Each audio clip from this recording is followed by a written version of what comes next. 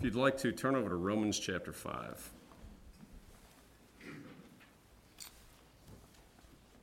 That fifth chapter of Romans. For the sake of time this morning, we're not going to read it all the way through in the beginning. We'll just go verse by verse, but I want you to see the first verse here. We'll read that real quick. Romans chapter 5, verse 1. Therefore, being justified by faith, we have peace with God through our Lord Jesus Christ. So let's pray. Our Father in heaven, Lord, we come to you this morning in Christ's name. And Lord, we beg that you would open this passage of Scripture to us. Lord, that you would be our teacher. That we might see your Son here. That we might see him high and lifted up, exalted in all his glory. And Lord, we might see that we are, in fact, Lord, sinners complete in him, lacking nothing. Lord, be with us. Bless the conference down in Florida. Be with our pastor as he's gone. And we ask, Lord, your word would go out in power anywhere it's preached today. And we ask these things in Christ's name. Amen. Now, I fully recognize that the chapter designations and the verse designations in the Scripture, they're completely man-made. And this thing we call Romans chapter 5, verse 1, is actually just somewhere in the middle of this long epistle that Paul sends to the churches in Rome. But I love how this begins. I love that this is the first verse because it begins exactly where you should begin when preaching the gospel, with Christ and what he has accomplished. Now read that first verse again. It says, therefore, being justified by faith, we have peace with God through our Lord Jesus Christ. It does not say the following is a step-by-step manual telling you how you can be justified. And it doesn't say you can be justified if you do this, this, and this. It says this is a fact, that there are presently people being justified. They are justified. This is something that has already taken place, and it was by one means, by the Lord Jesus Christ and by him alone. That's where you begin with preaching the gospel. He has justified his people. Past tense, it's over. And to dispel any question about who these people are, Paul tells us in the same chapter here. Look across the page, look over at verse 6. Notice in the first verse he says, we, being justified by faith, we have peace with God. Well, who has this peace? Verse 6, for when we, here's the we, were yet without strength, in due time, Christ died for the ungodly.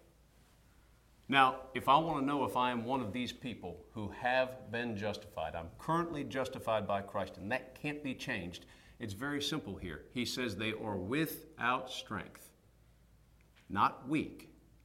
They lack all ability. All ability to keep God's law. All ability to come before God and bring anything that comes from them that would be acceptable unto him. They lack all ability to do that which is spiritual, to believe on the Lord Jesus Christ, to muster some love to him. They lack all ability naturally. They are completely and utterly reliant on him for everything, absolutely everything, up to and including faith, without strength, and they are ungodly. You know what that means? The direct translation? Wicked. That's the word. These are people, when they stroll through their heart, the darkness of that heart, and they find that one thing. They find that one thing that on the surface appears good, appears wholesome. Maybe that's a good thing. Upon further examination, what they find that it is backed with self-serving, self-motivated motivations and intentions, self-glorying. It's all sin. It's all wickedness. There's nothing. I have absolutely nothing without strength and ungodly. And here's the wonderful part. This is the glorious part. Christ gave himself for these people, for his enemies. That's an ungodly man against God. People who by nature, naturally, hated him, wanting nothing to do with him, and would have killed him, given the opportunity. These are the people he gave himself for. And Paul goes on to talk about that. Look in verse 7. It says, for scarcely for a righteous man will one die. And what he means is a righteous man, a self-righteous jerk. A person who makes you feel intimidated when they're around you because of their pious demeanor. Look at me, look what I'm doing, look at how pious I am. They try to intimidate folks. For a righteous man, scarcely people love him.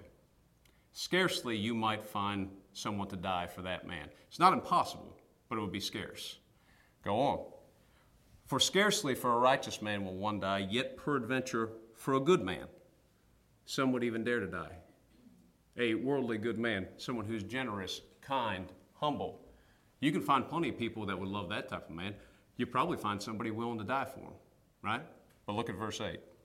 But God commendeth his love toward us, in that while we were yet sinners, Christ died for us. This is something you do not find amongst men. It doesn't exist in the human realm. A man loving his enemy and giving his life for his enemy. And that's exactly what Christ did for us. When we were enemies, before we were given that new nature, before the Lord sent that Spirit into our heart and gave us that new heart, when we were against God, he died for us. Beautiful, high, and this is how he proved his love for us. He gave himself. Now, look at verse 9.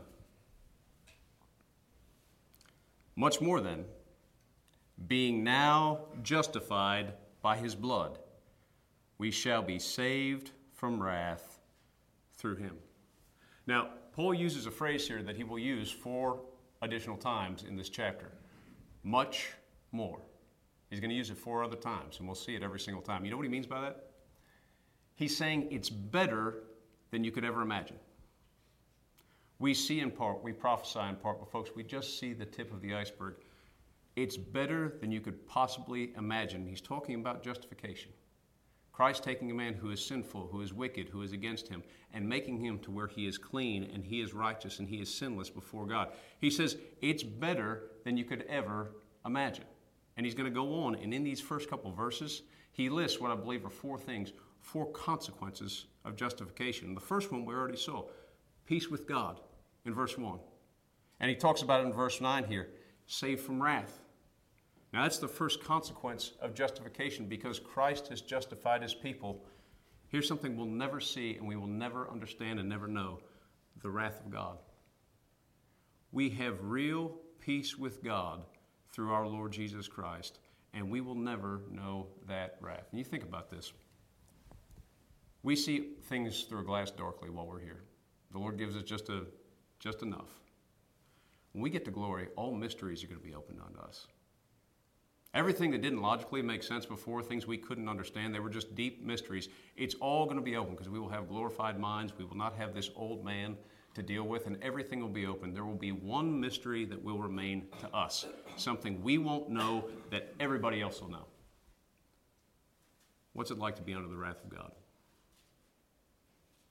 Everybody in hell is going to know that. They will feel it acutely. The Lord Jesus Christ knows it. He knows it more acutely than any man that has ever lived. But that one thing will be a mystery to us. What's it like to be under God's wrath? Because we will never know anything about it. Because Christ bore it all. Now look at that verse 1 again. This is the first consequence. It says, therefore being justified by faith. Now stop there for a second. Whose faith? Is it my faith that justifies me? Me looking at Christ, is that my justification? No. What did verse 9 say? Therefore, being justified by his blood, his death, him bearing my sins in his body, paying for them, putting them away, presenting me to God, holy, unblameable, and unreprovable. That's my justification. Where does faith fit in? I believe that. Wholeheartedly, that is my salvation. I'm looking to one man and his accomplishment and his death. That is all I have before God. That is the justification of every believer. It is our peace with God, and that's the first consequence. Peace with God, but much more. Much more. As if that wasn't enough, it gets better. Look at verse 2. By whom also We have access by faith into this grace wherein we stand, and rejoice in hope of the glory of God. Here's the second consequence we have because of justification. Because Christ paid our debt, we have access to grace. You think about that.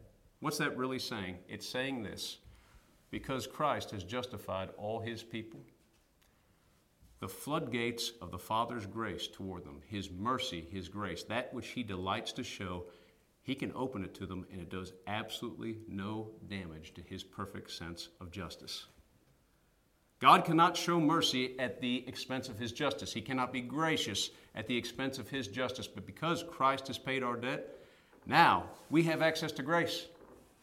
The Father can open those floodgates of grace and pour down upon us abounding grace, and it does no damage to his sense of justice. He remains perfectly just. And we have access to the Father. You think about this. That first consequence is peace, right? Real peace with God that cannot be broken. There's a lot of people on this earth I'm at peace with in the sense that I'm not in contention with them. And that is primarily because I haven't met most people. You get people together, you're going to have contention. There's plenty of people on this earth I'm at peace with in the sense that I do not have contention with them, but I don't think anything about it. I don't really want them around. They're just people I've never met, not even a passing thought. And then you have my children. I am at peace with my children.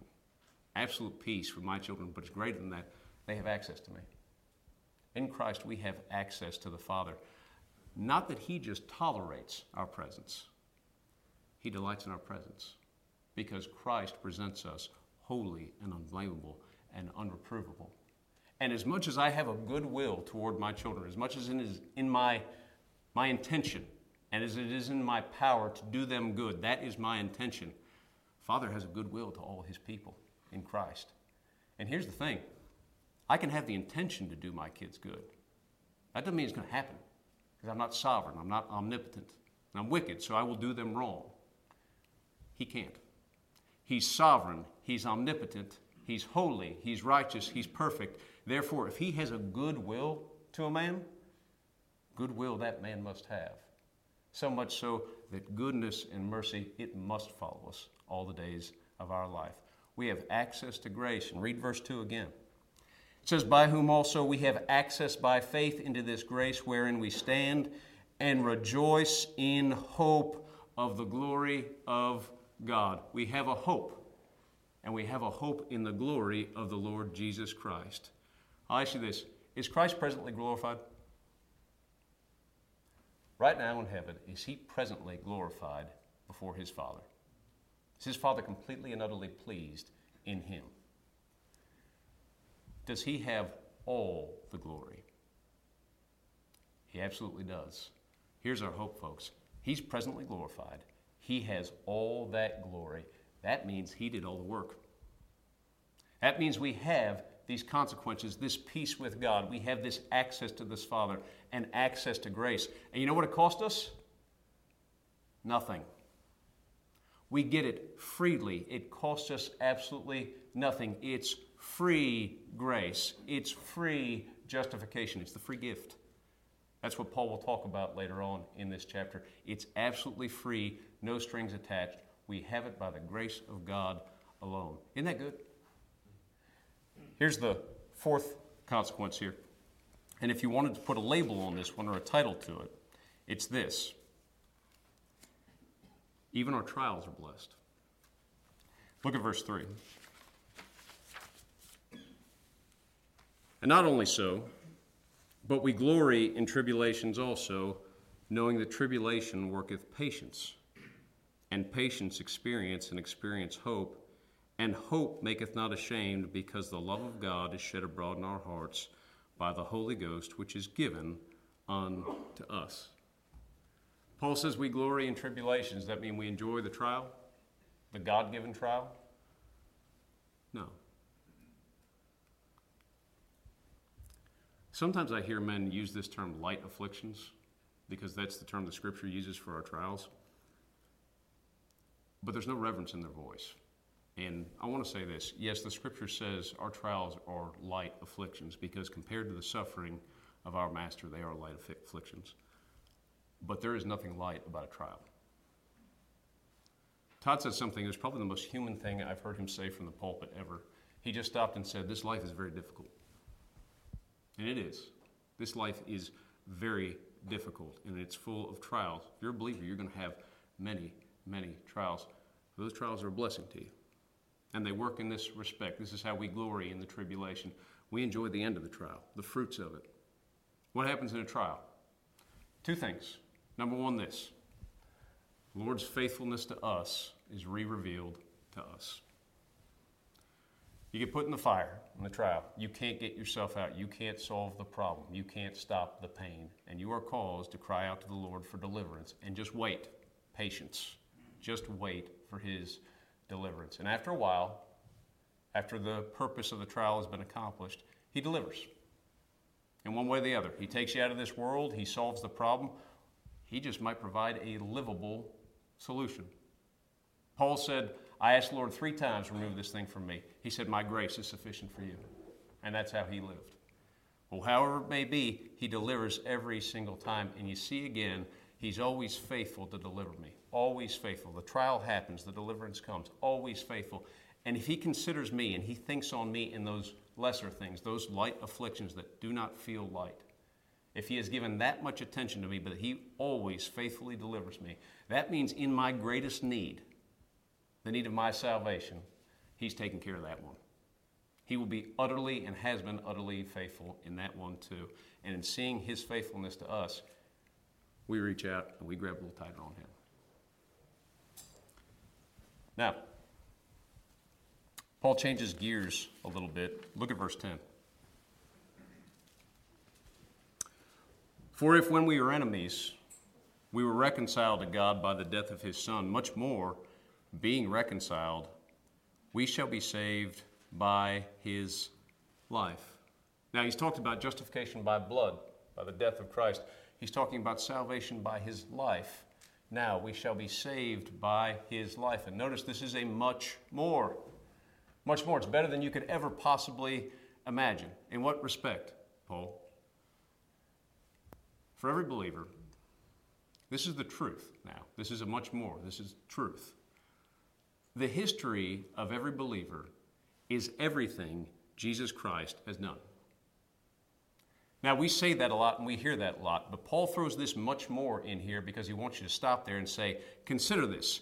That is the truth. It's not as if that is the truth, that some sort of substitution is taking place and now it's as if you have the life of Christ. No, when the Father looks at you, if you're a believer, your history is the very obedience and the very righteousness and the very perfection of the Lord Jesus Christ. That is your life. That life has already been established. It's already been lived. It's already done. Christ in you, the hope of glory, he's our life. That new man that is in you, that new man who says this, look down at verse 11. It says, and not only so, but we also joy in God through the Lord Jesus Christ, by whom we have now received the atonement. That word atonement is reconciliation. That new man that receives the reconciliation, he receives Christ. He receives him just as he is. He receives his salvation just as he provides it. That new man in you who believes, who loves, that's Christ in you. Much more. Much more. These are high things. They are much greater than you could ever imagine. That is the very Spirit of the Lord Jesus Christ dwelling in you, and that's right now. You are a place where Christ actually dwells. He is our life. Now, Paul's going to use the rest of this chapter to do something that I never would have thought to do. He's going to compare and contrast Adam and the Lord Jesus Christ. Now, the reason he's going to do that is because God only deals with two men. He deals with Adam, and he deals with the Lord Jesus Christ. And everybody else, he deals with them in the person of their representative. There's only one comparison between Christ and Adam. Only one thing that can be compared.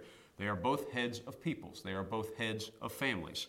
Every man, every human to ever live was in Adam. When God created Adam, he made the entire human race, every man stored up in him. He's the father of the entire human race, that family. Christ is the father, the head of his elect, of his people, the spiritual race. That is the only comparison that we have. Everything else is a contrast, a stark contrast. Look down here, look at verse 12. Paul begins with Adam. He says, wherefore as by one man sin entered into the world, and death by sin, and so death passed upon all men, for that all have sinned. We were all in Adam. Adam was given a law, a rule. One, don't eat the fruit. And he did. He disobeyed God, and he died. He died spiritually, taking on a sinful, evil, dead nature that cannot perform the acts of spiritual life. This is Adam's inheritance to his posterity, that wicked, sinful, dead nature that we all are born with, we are all conceived with. And before anyone questions the fairness of that, look at the last 5 words, for that all have sinned. This was a collective rebellion. All of humanity in one accord, all united in this thought, we will not have this man to reign over us. So before we question the fairness of that, just take God at his word. You did it. I did it. There's nothing unfair about this. The way we are born and conceived, it's exactly what I deserve. It's what I earned. Go on. Look at verse 13. And these 2 verses demand their own message. For until the law, sin was in the world, but sin is not imputed where there is no law. Nevertheless, death reigned from Adam to Moses, even over them that had not sinned after the similitude of Adam's transgression, who is the figure of him that was to come. Now, like I said, this demands its own message, but what Paul is doing here is responding to a human rebuttal of the justice of God and imputing sin. And here's the point he makes. We'll just get straight to the point. The law always has been. The law is written on every man's heart. Every human born into this world, save the Lord Jesus Christ, is born with 2 things: a wicked, sinful heart and the law written on it.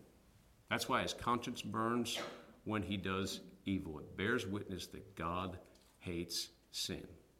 And that's why everybody dies, folks. That's why everybody from the young to the old, everybody sees physical death because of sin. There's no injustice with God. Everyone is born this way. And the best way I can explain this is this. Why did Cain murder Abel? Did he murder Abel and then therefore became a murderer? Cain was born a murderer, and therefore he murdered his brother. And that's the difference. Now look here, verse 15. But not as the offense, so also is the free gift. Now that's a strange way to say something, isn't it? Not as the offense, so also is the free gift. What Paul's saying here is you can compare these things, but it's a harsh comparison. One is so much more glorious than the other, and they work in opposites. That's what he's saying here. Go on reading. But not as the offense, so also is the free gift. For if through the offense of one many be dead, much more, this is so much greater, the grace of God and the gift by grace, which is by one man, Jesus Christ, hath abounded unto many. Much more, the grace of God in Christ through his free gift, much greater than the death that Adam plunged us into. I'm going to speak hypothetically for a second, okay? And just follow me on this. Let's say for a second that Adam didn't eat the fruit. Let's say for a second he didn't disobey God. The very best Adam could do was pass on an innocent nature to his children. That was it. Not holy, not immutable. That means in every generation past that, they would have had the opportunity to fall. It would have always been there. And I recognize that the fall is all according to the purpose and the will of God. This is hypothetical. But the best he could do was pass on an innocent nature. Much more in Christ, through his free gift, we're restored to a position that is way better than Adam had it.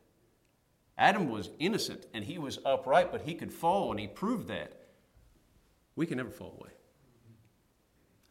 We can never be separated from God. That peace we have with the Father It can never go away because of this abounding grace through the free gift of the Lord Jesus Christ. It's much more. It's much greater. Look at verse 16. And not as it was by one that sinned, so is the gift. Once again, you can compare these things, but it's a harsh comparison. They're opposites. For the judgment was by one to condemnation, but the free gift is of many offenses unto justification. Adam was one man. He committed one act of disobedience, and through that one act of disobedience, he condemned the entire human race. Christ was one God-man. He completed one act of obedience, his cross, going and dying under his Father's wrath, according to the purpose and will of God. And through that, he brought in life to everybody he died for. What's the difference? Their contrasts, their differences. It's the sin. Adam committed one sin, just one, and it was enough to plunge the entire human race into darkness. Christ's salvation is of many offenses. Every single sin that every one of his people ever committed, he had to bring that into his body. He had to bear the wrath, whatever it feels like to experience an eternity in hell. He had to experience that times 10,000s and thousands and thousands for every one of his people, just a few hours on that cross. Adam committed one sin and plunged the whole human race into condemnation. Christ paid for all the sins of everybody he died for, putting them away by the blood of his cross. Now, look here. Verse 17. For if by one man's offense death reigned by one, much more they which receive abundance of grace and of the gift of righteousness shall reign in life by one, Jesus Christ. The key word there is reign. When Adam plunged us into darkness, death reigned. The sinful, evil nature reigned. A man who the Lord just passes by and does not intervene for, he cannot change his circumstances. Death reigns over him. He cannot believe. He cannot love. He cannot do anything to please God. It is impossible. But in Christ, life reigns in us. We believe on the Lord Jesus Christ, and we cannot not. I recognize we say, Lord, I believe, help thou my unbelief. I cannot not believe that he's able. I stagger sometimes as to whether what he did for me. I worry that he won't receive me. But here's the thing. Here's what I don't stagger at. He's able. He's utterly able. And you cannot not believe that. It's impossible because life reigns in you. Look at this. Verse 18. Therefore, as by the offense of one judgment came upon all men to condemnation, even so by the righteousness of one the free gift came upon all men unto justification of life. Key phrase, all men, all condemned in Adam. But are all men justified? No. Well, why does it say all men? It's speaking of the head. Everybody in the head experienced this thing. The entire human race was in Adam. Therefore, all men were condemned in Adam. But everybody who is in Christ, all men, every one of them in Christ, his elect, all of them have life. And it can't be taken away. Verse 19.